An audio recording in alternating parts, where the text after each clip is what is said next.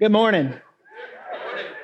Well, I wanted to start this morning by telling you all that I was super excited to see the show this past weekend. And if you have not seen it, today's your last chance to do so. I was telling the earlier service that it was one of the first shows I remember having all the feels during the show. It's a terrific show with a terrific message, and you want to be sure to come out and check that out. Well, we're going to continue our series on This Is How We Fight Our Battles. And I don't know if you guys have been impacted or the Lord's been speaking to you. I know He's been speaking to me during this series in a variety of ways, because we all have something in common. We all fight battles. Who's fighting a battle? And we're all fighting a battle, and we need to know which weapons we need to grab and gravitate toward to fight our battles. And so we're going to continue today. I sent this, and I don't know if it got fixed, but when I think of battles, this is what I think of when I think of battle. And somebody says, "Hey, I'm going to go into battle." I don't think of soft weapons. I think of we're going to war. And I think of a lot of physical weapons I'd like to grab and a lot of beatdowns I'd like to do. And that's kind of where my mind goes, because that's what we're conditioned to think living in this world. And the world gives us a lot of different weapons, and this didn't get fixed. I sent it, but it didn't get fixed, and that's okay. But the world gives us a lot of different weapons that causes confusion in our lives. It causes us to want to gravitate toward tools that are not going to be effective. And part of the reason that they're not, or most of the reason that they're not effective, is because we don't belong to the world. We belong to the kingdom. And the tools and the weaponry that we use in the kingdom is different. And so when we fight our battles in the kingdom, we're drawn to other weapons that bring life and bring meaning and are not like the weapons that we would be choosing or are told to choose in the world. And today we're going to talk about one in particular, a powerful one, which is forgiveness. Would you guys stand with me? Let's read our scripture together. Then Peter came to Jesus and asked, "Lord, how many times shall I forgive my brother or sister who sins against me? Up to 7 times?" Jesus answered, "I tell you, not 7 times, but 77 times. Therefore, the kingdom of heaven is like a king who wanted to settle accounts with his servants. As he began the settlement, a man who owed him 10,000 bags of gold was brought to him. Since he was not able to pay, the master ordered that he and his wife and his children and all that he had be sold to repay the debt. At this, the servant fell on his knees before him. 'Be patient with me,' he begged, 'and I will pay back everything.' The servant's master took pity on him, canceled the debt, and let him go. But when that servant went out, he found one of his fellow servants who owed him 100 silver coins. He grabbed him and began to choke him. 'Pay back what you owe me,' he demanded. His fellow servant fell to his knees and begged him, 'Be patient with me, and I will pay it back.' But he refused. Instead, he went off and had the man thrown into prison until he could pay the debt. When the other servants saw what had happened, they were outraged and went and told their master everything that had happened. Then the master called the servant in. 'You wicked servant,' he said, 'I canceled all that debt of yours because you begged me to. Shouldn't you have had mercy on your fellow servant just as I had on you?' In anger, his master handed him over to jailers to be tortured until he should pay back all he owed. This is how my heavenly Father will treat each of you unless you forgive your brother or sister from your heart." Father, I thank you for your word. I thank you that it brings life, God. And Lord, I thank you also that you have the ability to penetrate the deep and hard places in our hearts. I ask today that you would do that. I ask, Lord, that you would be present with us today. In Jesus' name, amen. Does anybody have a junk drawer at their house? Anybody have a junk drawer? Anybody have more than one junk drawer at your house? Yeah? When we talk about forgiveness, to me, forgiveness is kind of like that tool that you need. I don't know about you, if you have kids, you get these projects, these things, these toys that you have to build, and it like calls for like a microscopic screwdriver, like a Phillips head screwdriver, and you have it. There's not a question, a doubt in your mind that you have this tool. It's just buried somewhere in that junk drawer, and you're digging around trying to find it. And you know that, and by the way, you find every other tool that you don't need, right? You find the flathead, you find the hammer, you find everything. But you need this tool, and you know that you need it. And in order to move on, you've got to find this tool. And finding it is like finding gold, right? Finding it is like finding gold. When you happen upon it, you find it, and you're so excited because it is the tool that you need to move on. To move on. So before I move forward in this, somebody has a word for us. Diane, come on up. And I believe that this is going to tail into what we're talking about today with regard to forgiveness. You want to come up here? Come on up.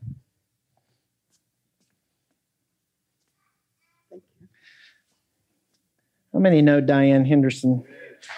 She's a huge part of our body. Go step into the light right over there and share, okay? Right on the pink X.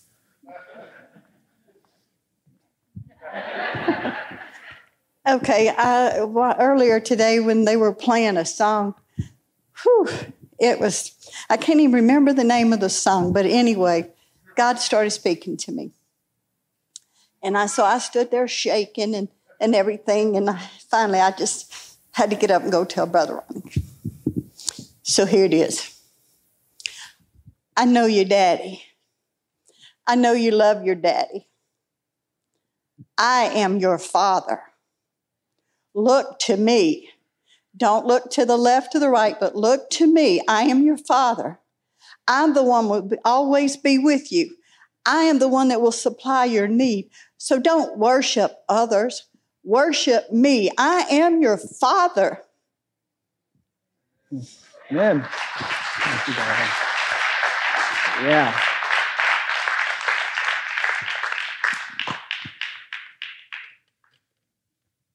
Log that for a second. Okay? Let that sit for a minute. I used to play basketball. Believe it or not. I used to play basketball. And there's a picture to prove it. And this was before I realized you weren't supposed to smile in a sports picture. Yeah. There are essentially three things I want us to ponder this morning. And the first one is that forgiveness is a choice.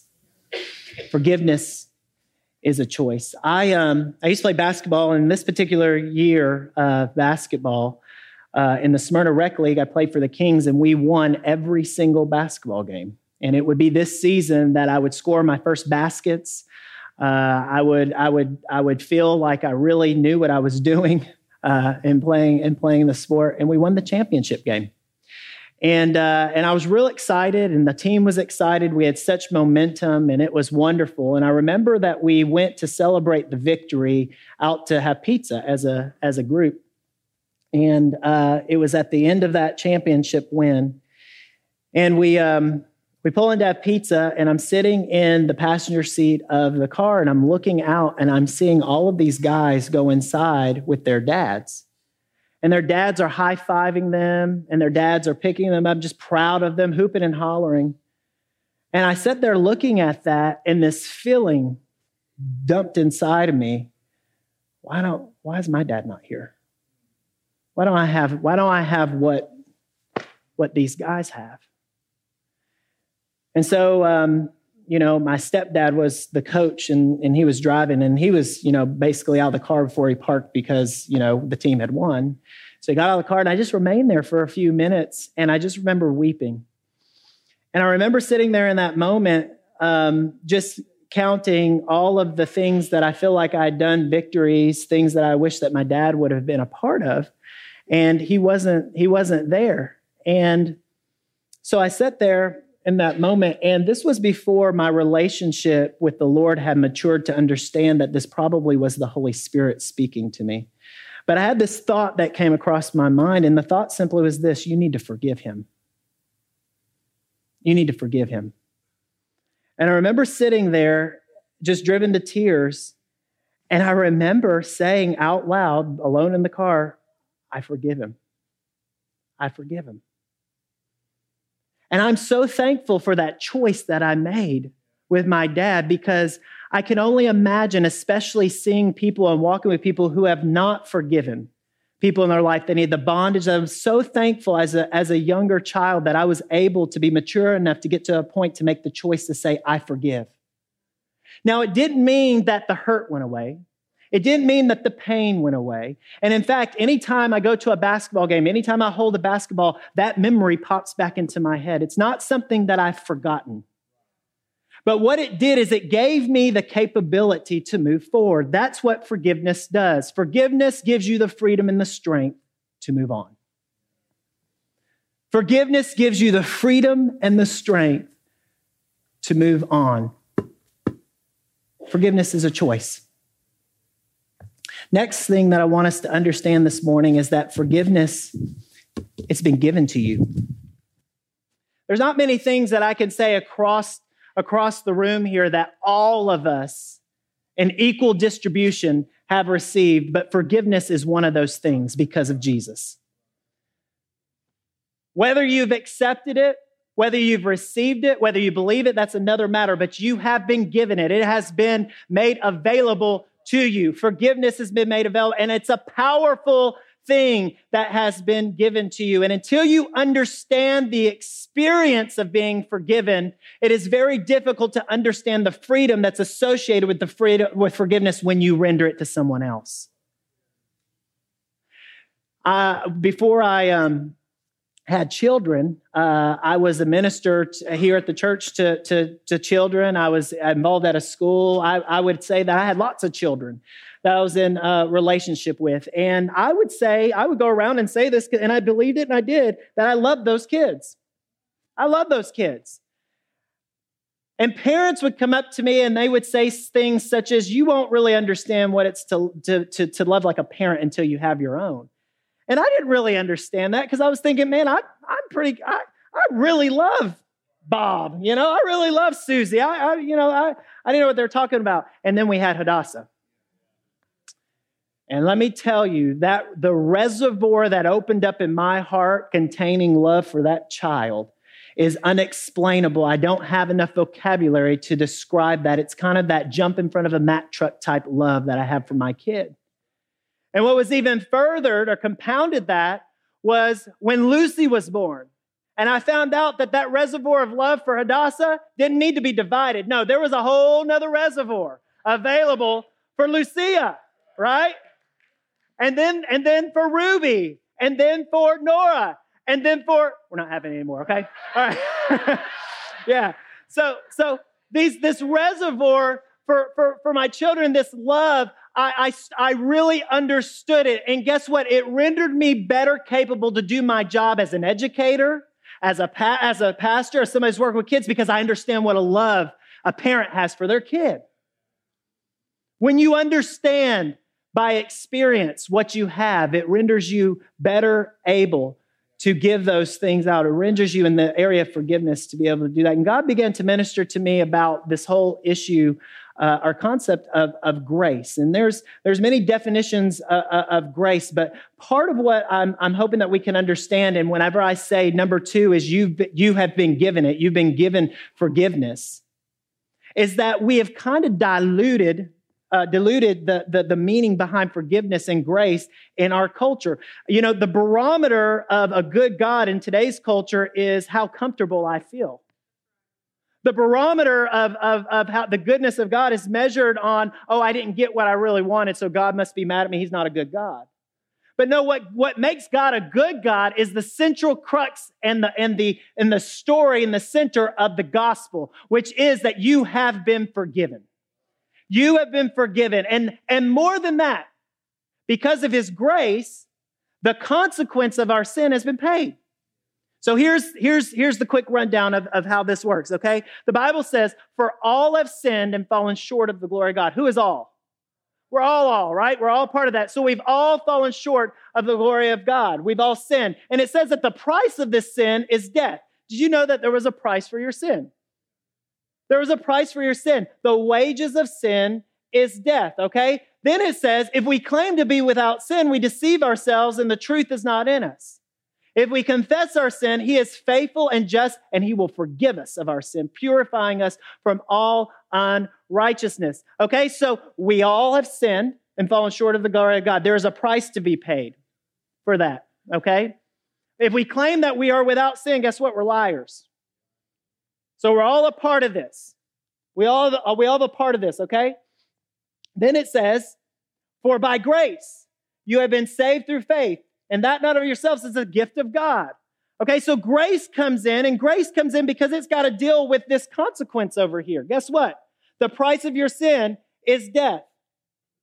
In order for us to have a relationship and communion and to be with God, we had to have blood that was spilt. And guess what? It didn't have to be ours because of grace.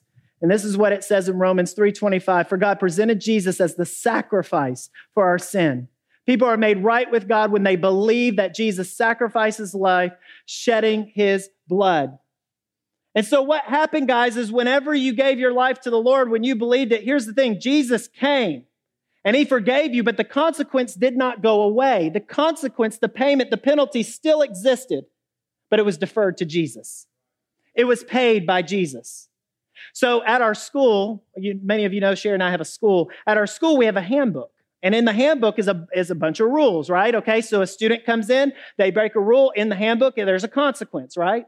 So we go into meetings with parents, and sometimes I've got the unfortunate position of sitting in the judgment seat, if you will, and we're conversing, and a child has made a mistake.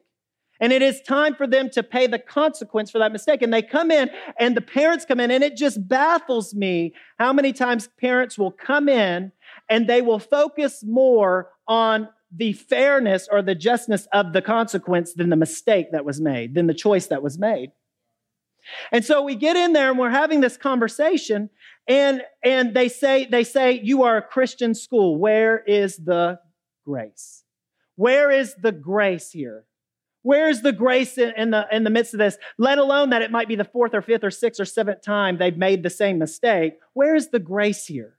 Because we've gotten in our mind that when sometimes we make these choices, that grace just covers everything and we just don't have to, we can act like it never happened.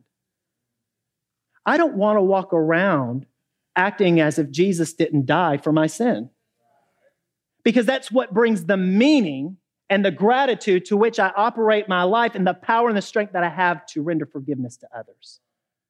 And so we're in there and that consequence. So what the Lord was showing me is that when somebody comes into that particular situation and they say, where's the grace? It would be appropriate for me to ask them the question and say to them, I would love to render you grace in this situation. Who's going to pay this consequence? If you can find another student to pay this price for you, grace. We had a teacher in our school, a third grade teacher, a fantastic teacher. And there was a child in his classroom and he was constantly making mistakes. And Tim was just like, I don't know how to get through to this kid. So the Lord gave him something and he tried a different method. So the kid acted up in class and the consequence was something crazy like 100 write-offs. I mean, it was a big deal for a third grader. And so the kid did it and he comes up and Tim says, now you know what you have to do. And he was like, yeah, I'll do 100 write-offs. He didn't really care about it. Yeah, I'll do 100 write-offs. He said, no. You're not going to have to do that. I have a date tonight with my wife and my child. And what I'm going to do is I'm going to cancel that date and I'm going to do the 100 write-offs for you. And the kid goes, whoa, no.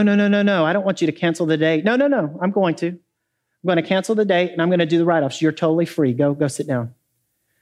Tim goes home, true to his word, cancels the date, does the 100 write-offs, brings it in, lays it on his desk the next morning and pays the price for that kid. Not another problem for the rest of the year.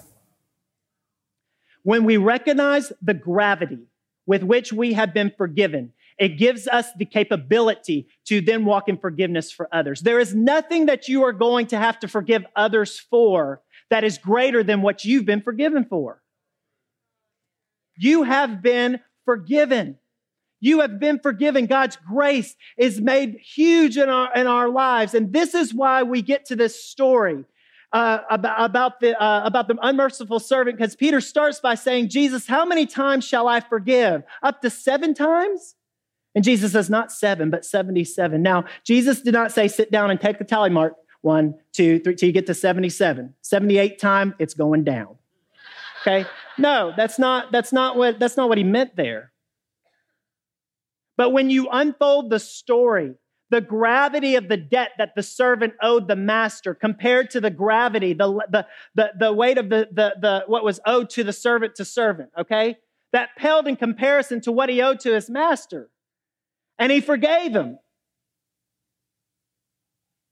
Anything that you have to forgive pales in comparison to that which God has forgiven you for. And it gives you the strength and the ability and the power that you need to forgive.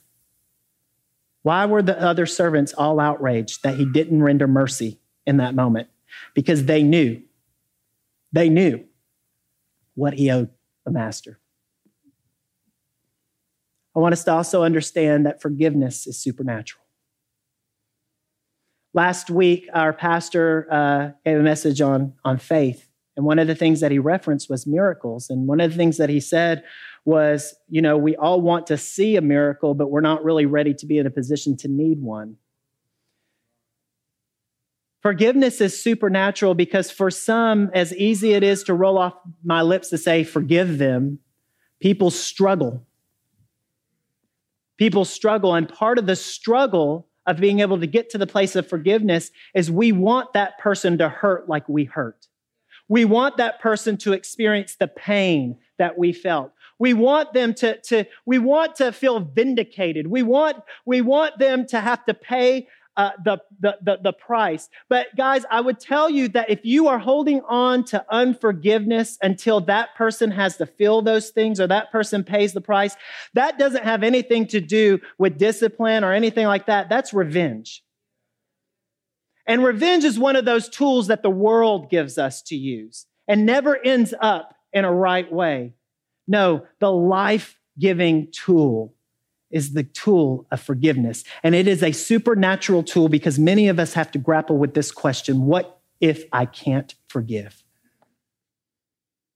What if I can't forgive? The hurt was too bad. The pain was so strong. What if I can't forgive?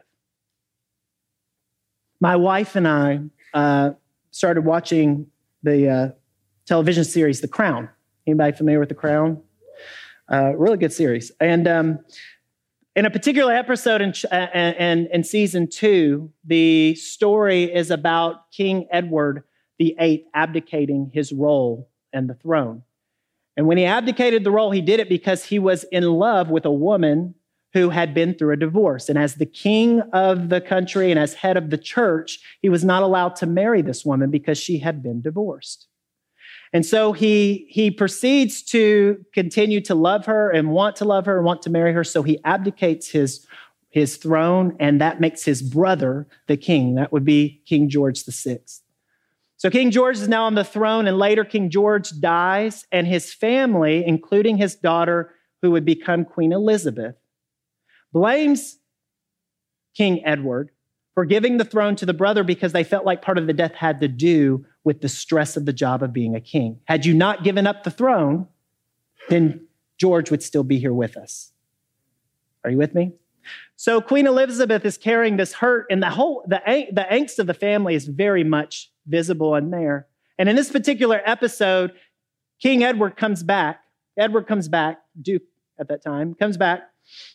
And he wants a position with the king, position within the country. He wants to be able to serve his country. And Queen Elizabeth has to give permission for him to do this. And despite the hurt that she had of her dad dying and the fact that she was in a role that she never asked for nor wanted, she had mustered up enough strength to forgive him in that moment so that he could take this position. However, some newfound information came to light. And that information was that King Edward, after he abdicated his role, was in cahoots, conspired with, and rallied with Nazi Germany, especially Adolf Hitler, and betrayed his own brother and was part of the cause of lots of British soldiers losing their lives. This, coupled with the already wounds and hurt that Queen Elizabeth had in that moment, rendered her incapable of saying, she had this question, I can't forgive. And in this particular episode, simultaneously, she was growing an acquaintance with a American super evangelist named Billy Graham, to which she invites him to the palace and asks this question. If you don't have the strength to forgive, go to the one who does. Would you stand with me? You guys can begin to play. You know, my prayer this morning has really been, and last night and this week has been, that the Lord, the Holy Spirit, would be able to get into those deep, hard crevices of our hearts. And I don't know if you came postured this morning to be vulnerable. I don't know if you came postured this morning to be open to what the Holy Spirit wants to do, but if you're holding on to unforgiveness, I believe that there's freedom this morning in this place. It doesn't mean that you're going to walk away forgetting everything. It doesn't mean you're going to walk away completely just not hurting or not in pain, but you will walk away empowered to continue to move forward. And so you can take your unforgiveness and hold on to it and walk around with it and let it define your decisions, or you can decide it's time to find a spot to lay it down, turn around, and walk forward. And God will give you so much. He'll give you so much in that season of walking forward. You can trust Him. He's the God of peace. He's the God of all comfort, and He will meet you